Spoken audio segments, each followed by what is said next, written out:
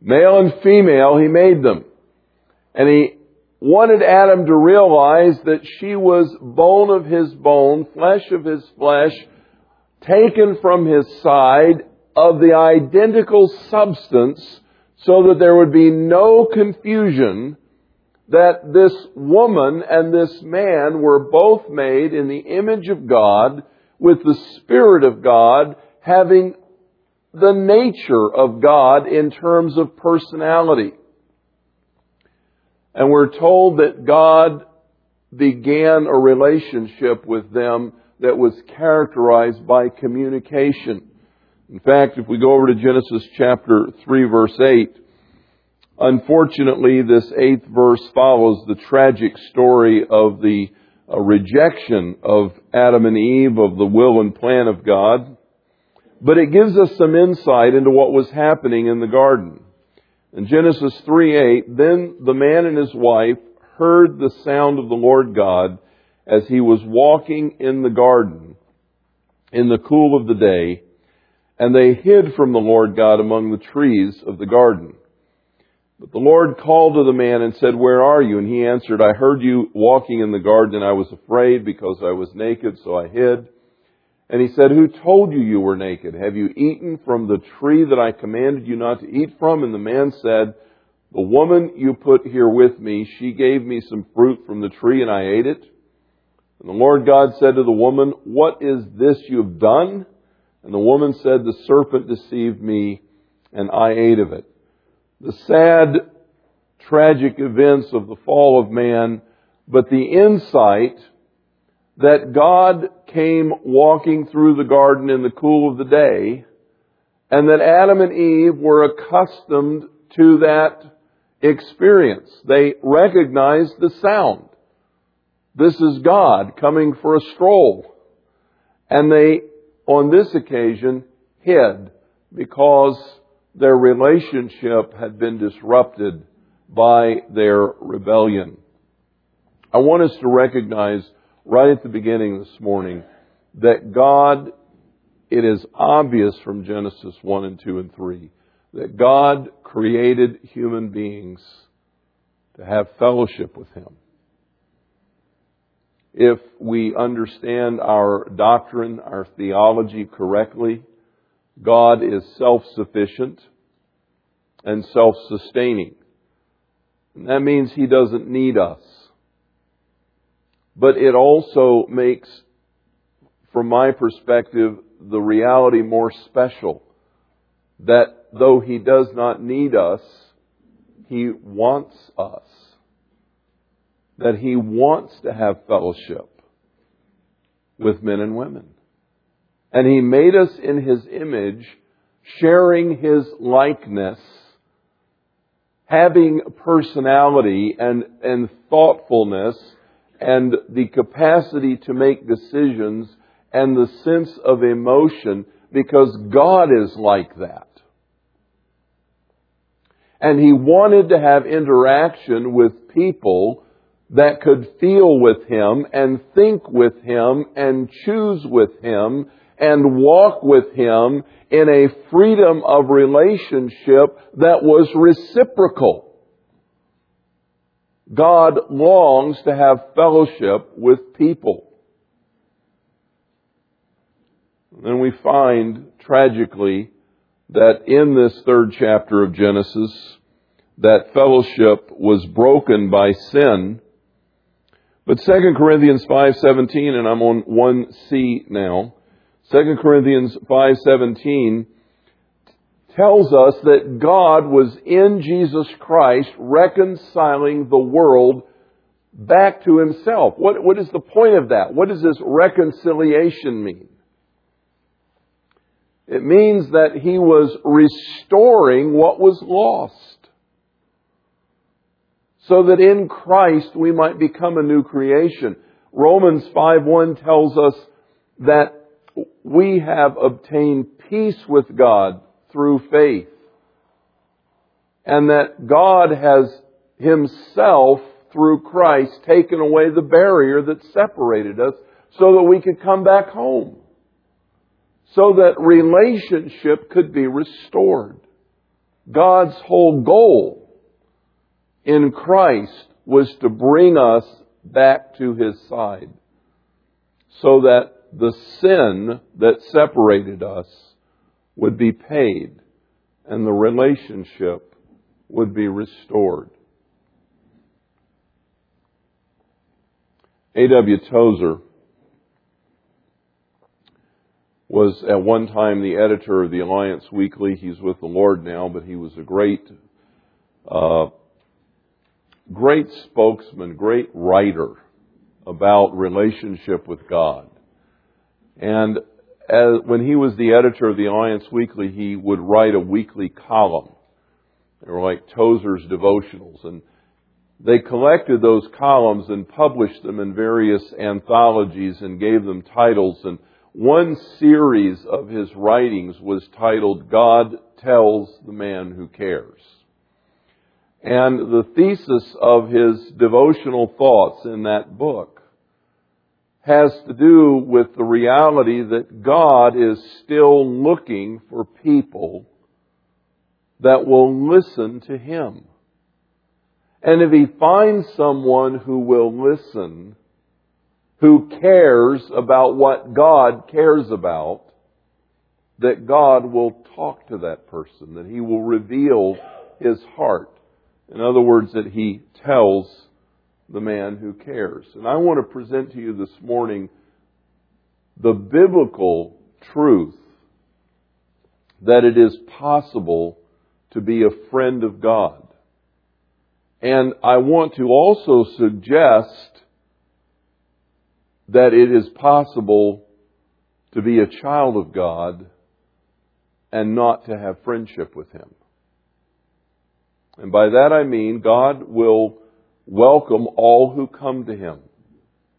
If any man comes to Jesus Christ, He will in no wise cast him out.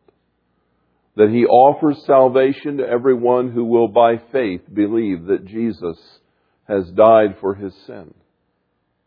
That anyone who repents of their sin and turns to Christ and comes to God and by faith receives the forgiveness that Jesus has offered Christ into their lives, that person will be born again, a living child of God.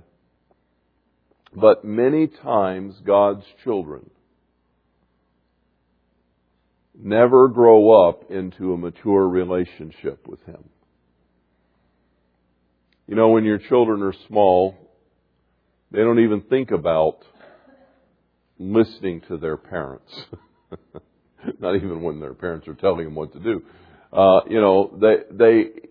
You have to train your children. You have to nurture them and teach them and bring them to maturity. It's not until they grow up that friendship can begin to develop, where you can begin to relate to your children as to another human being, an adult that has their own thoughts and their own ideas. But now, if friendship develops, it's because they're willing to recognize that you have a heart, and you have ideas, and you have desires. And perhaps for the first time, they're paying attention, like, oh, that's not just mom. That's a woman with goals and personality and interest. And gee, I'd like to get to know her as a person. Usually children have to be older before they kind of connect into that. And I'm suggesting to you this morning that God has many children who have come to Him by faith. But He offers an invitation of friendship to those who will draw near to Him and take His interest to heart. Friendship with God, in many ways, is like friendship with anyone else. Think about what is the basis of friendship. Mutual love, respect, and shared interest. It's hard to be friends with somebody that doesn't care anything about the things you care about, isn't it? I mean, they might be interesting people and you might have some neat conversation, but you can't build a friendship with a person who doesn't care about anything in your world and you have no interest in anything in their world. Friendship has to do with people that share common interest. That you say, I care about what you're interested in. I care about your life. I want to know what's going on with you. It's often characterized by conversation around those interests, so that you share heart things. I'm not talking about hobbies and habits I'm talking about matters of the heart. With friends, you share matters of the heart. The things that really are important to you. You could be worlds apart in terms of occupation and training and vocation in life, but there has to be a connection of the heart. That says we're on the same page with our life's dreams for the meaning of living. We want the same kinds of goals. And so in a friendship, there's that honest sharing, one heart to the other. There's also active listening. Do any of you, we use the term friends loosely. Do any of you have friends that do all the talking? And you don't ever hardly get a word in edgewise? It's hard to describe that as a mutual friendship, isn't it? In fact, we tend to call those people after a while bores, because they're all about themselves and they're always talking about themselves and they don't really care about what's going on with you. They want to talk about what's going on with them. And there's no reciprocity. It's hard to build a friendship with someone that doesn't care about what you have to say. And friends, it's hard for God to have friendship with a person who doesn't care about what He has to say. I've suggested in my outline that friendship includes active listening. By active listening, I'm separating that from just ordinary listening or passive listening. You know what most people do when they're listening? They've stopped running this so that they can think about what they want to say next when you stop talking. They're always one step ahead in the conversation. When they get to talk again, they're just looking for the microphone. A lot of relationships are like that. There's no active listening going on. There's just wait for my turn to jump in again. Active listening means when I stop talking, I open my ears, I stop thinking about my next response, and I'm listening to yours.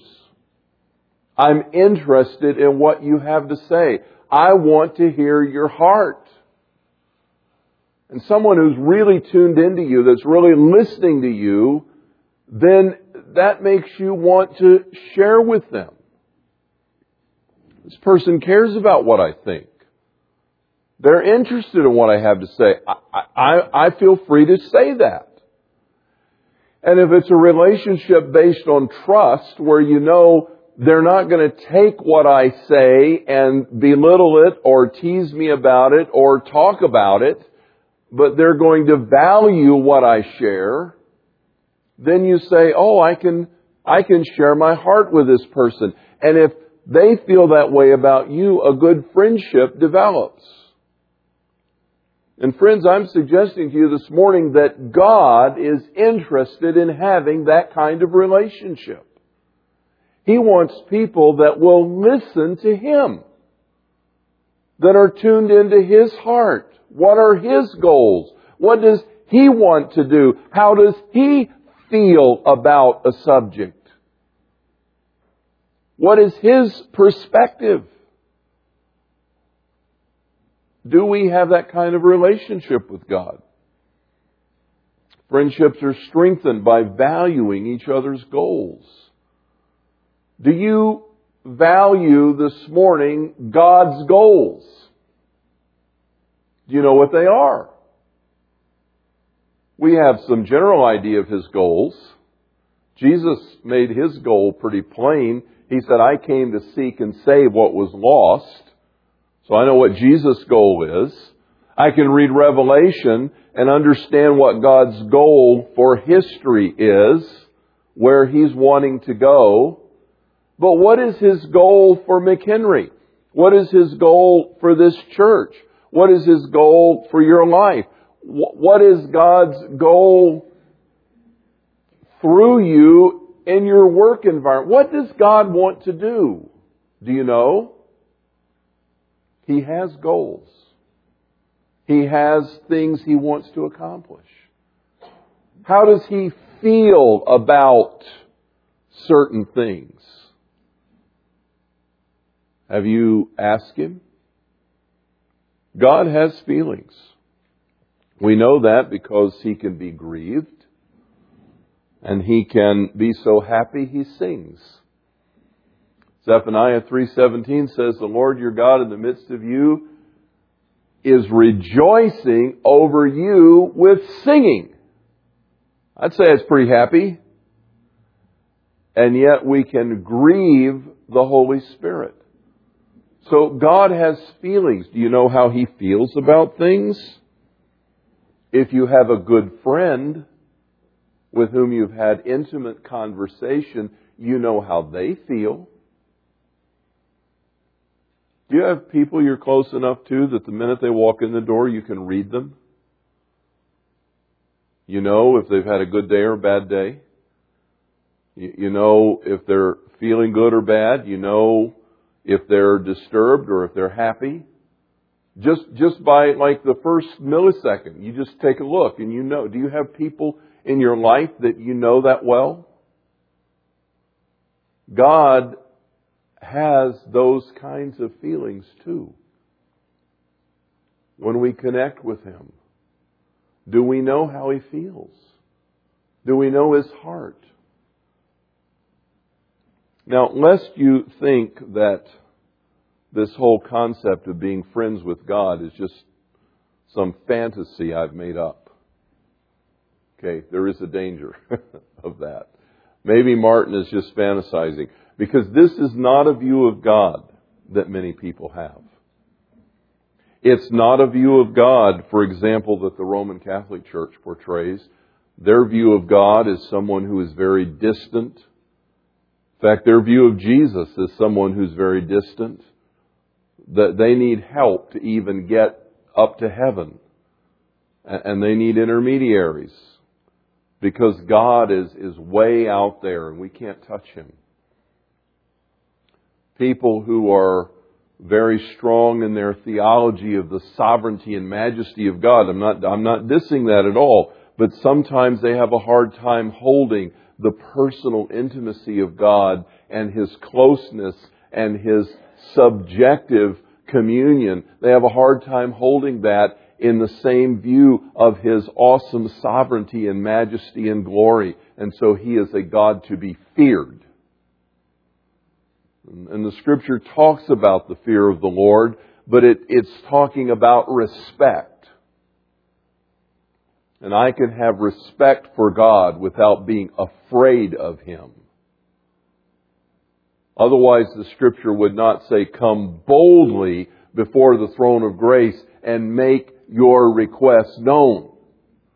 I'm invited. Come boldly to my throne. He is the one that tore the veil of the temple in two from the top to the bottom.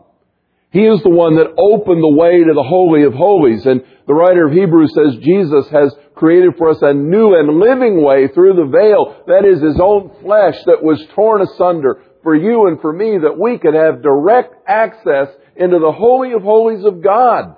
Come in and talk to me. So the fear of God is not to be afraid of God, because He invites us into closeness. But lest you think that I'm using friendship too loosely, and all of these scriptures, by the way, are in your study guide for this week. In James 2:23, the scripture calls Abraham And the scripture was fulfilled which says, and Abraham believed God, and it was reckoned to him as righteousness, and Abraham was called the friend of God. So here's the Bible calling a man a friend. Abraham was called the friend of God. Exodus 33:11. Thus the Lord used to speak to Moses face to face as a man speaks to his friend. David is a man after God's own heart. Now, it's kind of funny to me.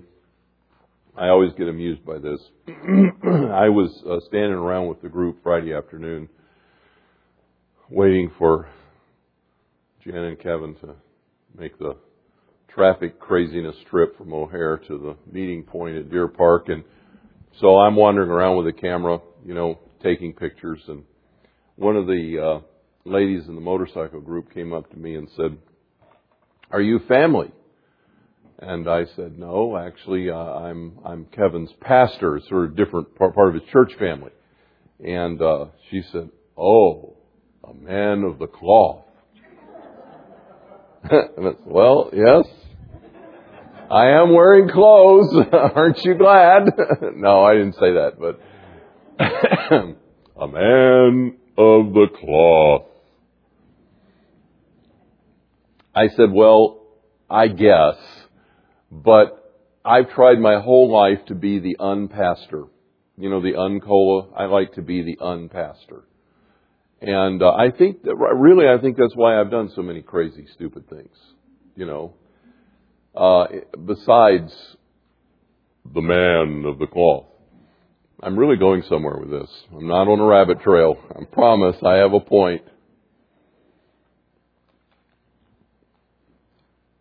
One of the reasons that I have reacted in my life to being the preacher, the reverend, I really don't even use that title unless I need to get into a hospital room or somewhere where they won't let ordinary people, then I become extraordinary for a moment and kind of flash my credentials. But anyway, because people think that there are levels of spiritual attainment and pastors have this special connection, and everybody else has to live on this other level here. And that bothers me because Abraham was a businessman in Ur of the Chaldees, just an ordinary guy. When God said to him, "Hey, I've got some neat plans for you. Follow me." And Moses was trained up to be a political leader, but after he committed murder and fled for his life to the desert of Midian, he became a sheep herder when he met God in a burning bush experience. And David was a young fellow, the youngest of the sons of Jesse, out watching sheep when God's anointing came upon him, and he ended up being a warrior and then a king. He was never a preacher. Joseph was a leader in Pharaoh's house. The prophets were minding their own business when God called them out of the ordinariness of their lives. The disciples were mending nets and catching fish and collecting taxes. And a couple of them were political rabble-rousers when Jesus said, "Follow me." In fact, I can't think of very many people in the whole Bible that stand out that started out as preachers before they got close to God. Now, be careful what happens after you get close to God. But they all started out as ordinary people that became the friends of God because they cared about what God cared about. That's why they were His friends. They cared about what He cared about. Who are your friends? They're people that care about what you care about. If they don't care anything about what you're interested in, they're not very good friends. And when Jesus invites us into friendship, He invites anyone and everyone who will come into a relationship with Him and take up His interest. Notice what He says in John 15, 3 different times. Greater love has no one than this, that He lay down His life for His friends. You are my friends if you do what I command you. No longer do I call you servants, because a servant doesn't know what his master's doing, but I have called you friends because I have told you everything that my Father, that I've heard from my Father, I've told you about. What is Jesus saying? I'm willing to talk to you. I'm willing to share my heart with you. I'm willing to tell you what I hear from the Father. And if your goals are aligned with mine, that's what it means by doing what I command you. It means you're on the same page with me, you're going the same direction with me. If your goals are aligned with mine, you are my friends. So when I use this word friendship with God, I'm not giving you something that's just in my imagination. There's biblical support throughout the Scripture that God has friends. And I submit to you that what characterizes those friends is there are people who care about what God cares about, who listen to His goals, who are interested in His desires, who care about how He feels about a thing. I was interested to hear the other day that some Bible-believing person was talking about theology and then he was talking about, all that's happening with fetal tissue research, stem cell research and all that kind of stuff.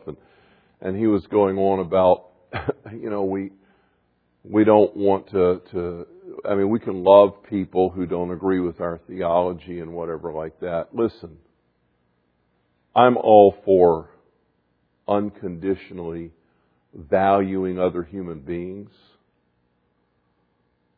But I get a little excited in a negative way when I think about scientists in a laboratory messing around with creating living embryos for the purpose of studying their stem cells. I just get aggravated. I don't like that. And you know what? God doesn't like that either. He has feelings about it.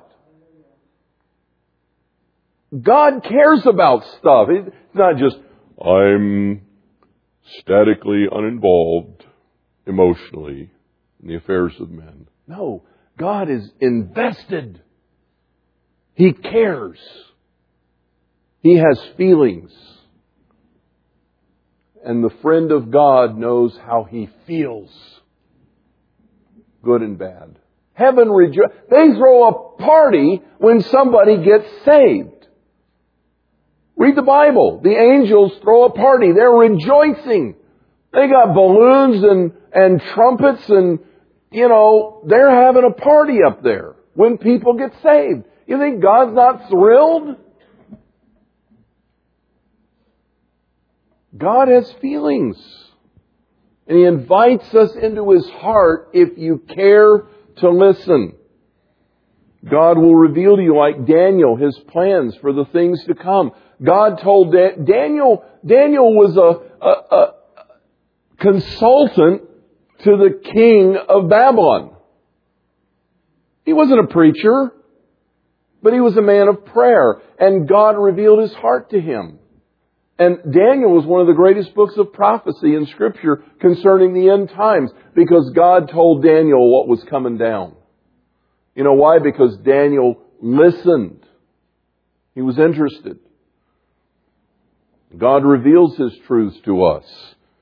1 Corinthians 2:10 says, "Eye has not seen, ear has not heard, neither has entered the heart of man, all the things that God has prepared for those who love Him." Do you love Him? Are you interested in Him? He has incredible things prepared. He'll tell you about them if you care to listen. Paul tells us in Ephesians 3:5 that all things pertaining to the mystery of Christ have been revealed to us. In John 15:15, Jesus says, the heart of the Father, the will of the Father is revealed. I want to awaken your interest this morning. When you come to the Hebrews chapter 11, that great hall of fame of faith, I want to suggest to you that chapter merely contains a list of the friends of God. You go back to Abel, who obeyed and sacrificed and sought God appropriately. You go to Enoch. Enoch's an interesting guy. You know, there's only two people in Scripture that didn't die. They just went right on up to heaven. Jesus actually died before He went up to heaven. But Enoch, the Scripture says, walked with God. One day they were out for a stroll. You know, they were walking along a path, and then the next step Enoch took wasn't on the ground. And the step after that was a little higher. Before he knew it, they were just strolling off through the galaxies. Him and God. I'd call that close, wouldn't you? That's tight. Enoch and God were friends. And one day, God just enjoyed His fellowship so much, they just walked off together. Enoch never came back.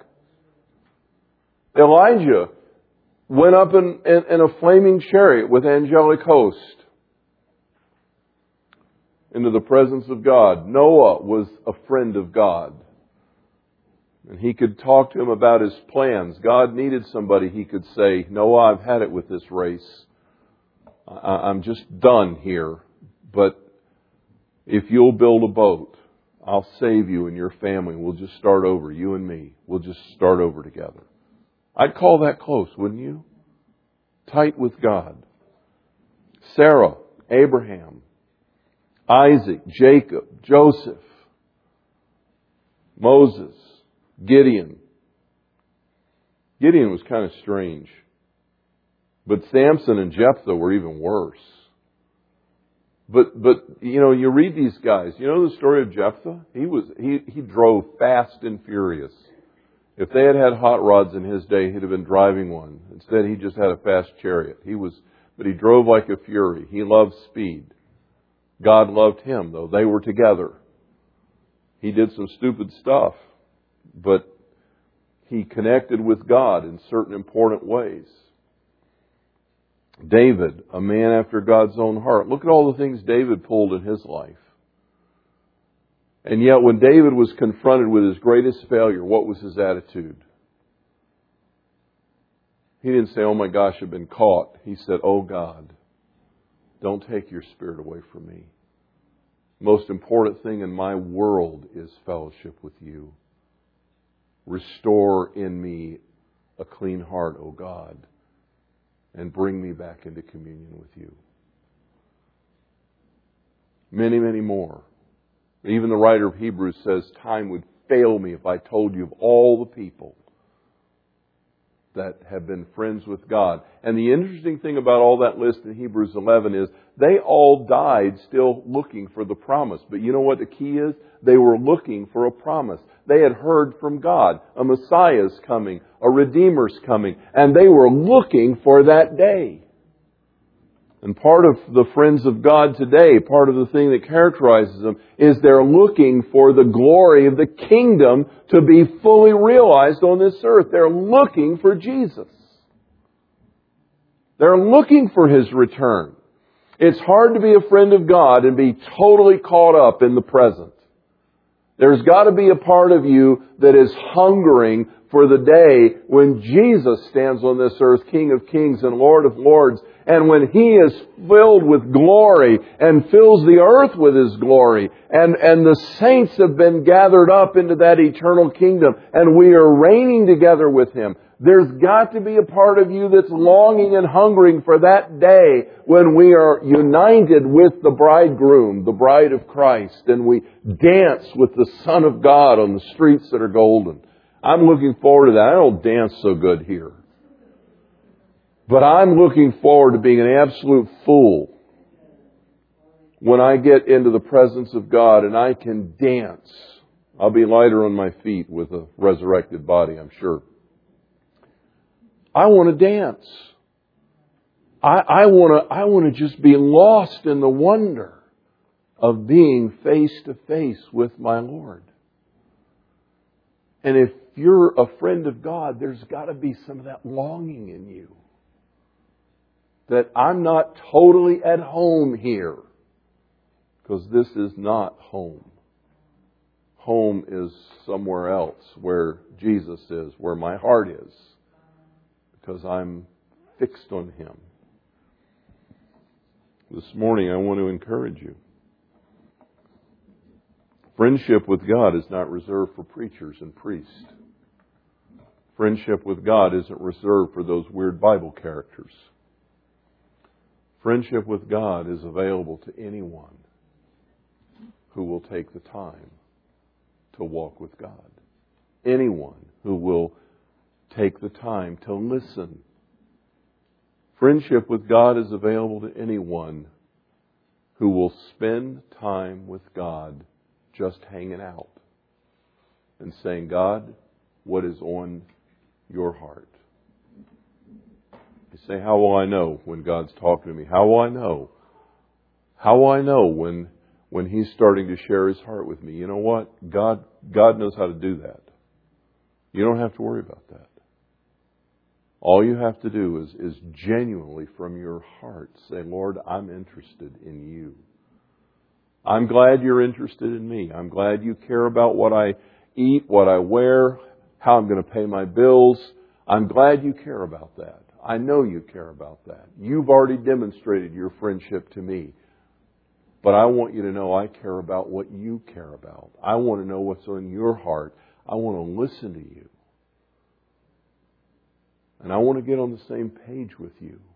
I want to walk with you. How can two walk together unless they're in agreement? I want to walk with you. I want to be on your team. I want to be with you. And if you have that heart attitude, God will take you into His friendship and tell you the things that He has on His heart. Father, we come to you this morning in the name of Jesus. We thank you for the possibilities that this holds out for us. That you created us for fellowship and you have restored us to that possibility in Jesus Christ. And now the invitation is open. Will we be the friend of God? Will we walk with you? Will we listen to you? Will we become your partner in accomplishing your goals for this planet? And Father, I want to pray this morning that you would right now go through this audience and touch the hearts of those who are inclined toward you in this way right now. And give them assurance that you're more interested in being their friend even than they are in being yours. That you are more than willing to cross the gap and join their hand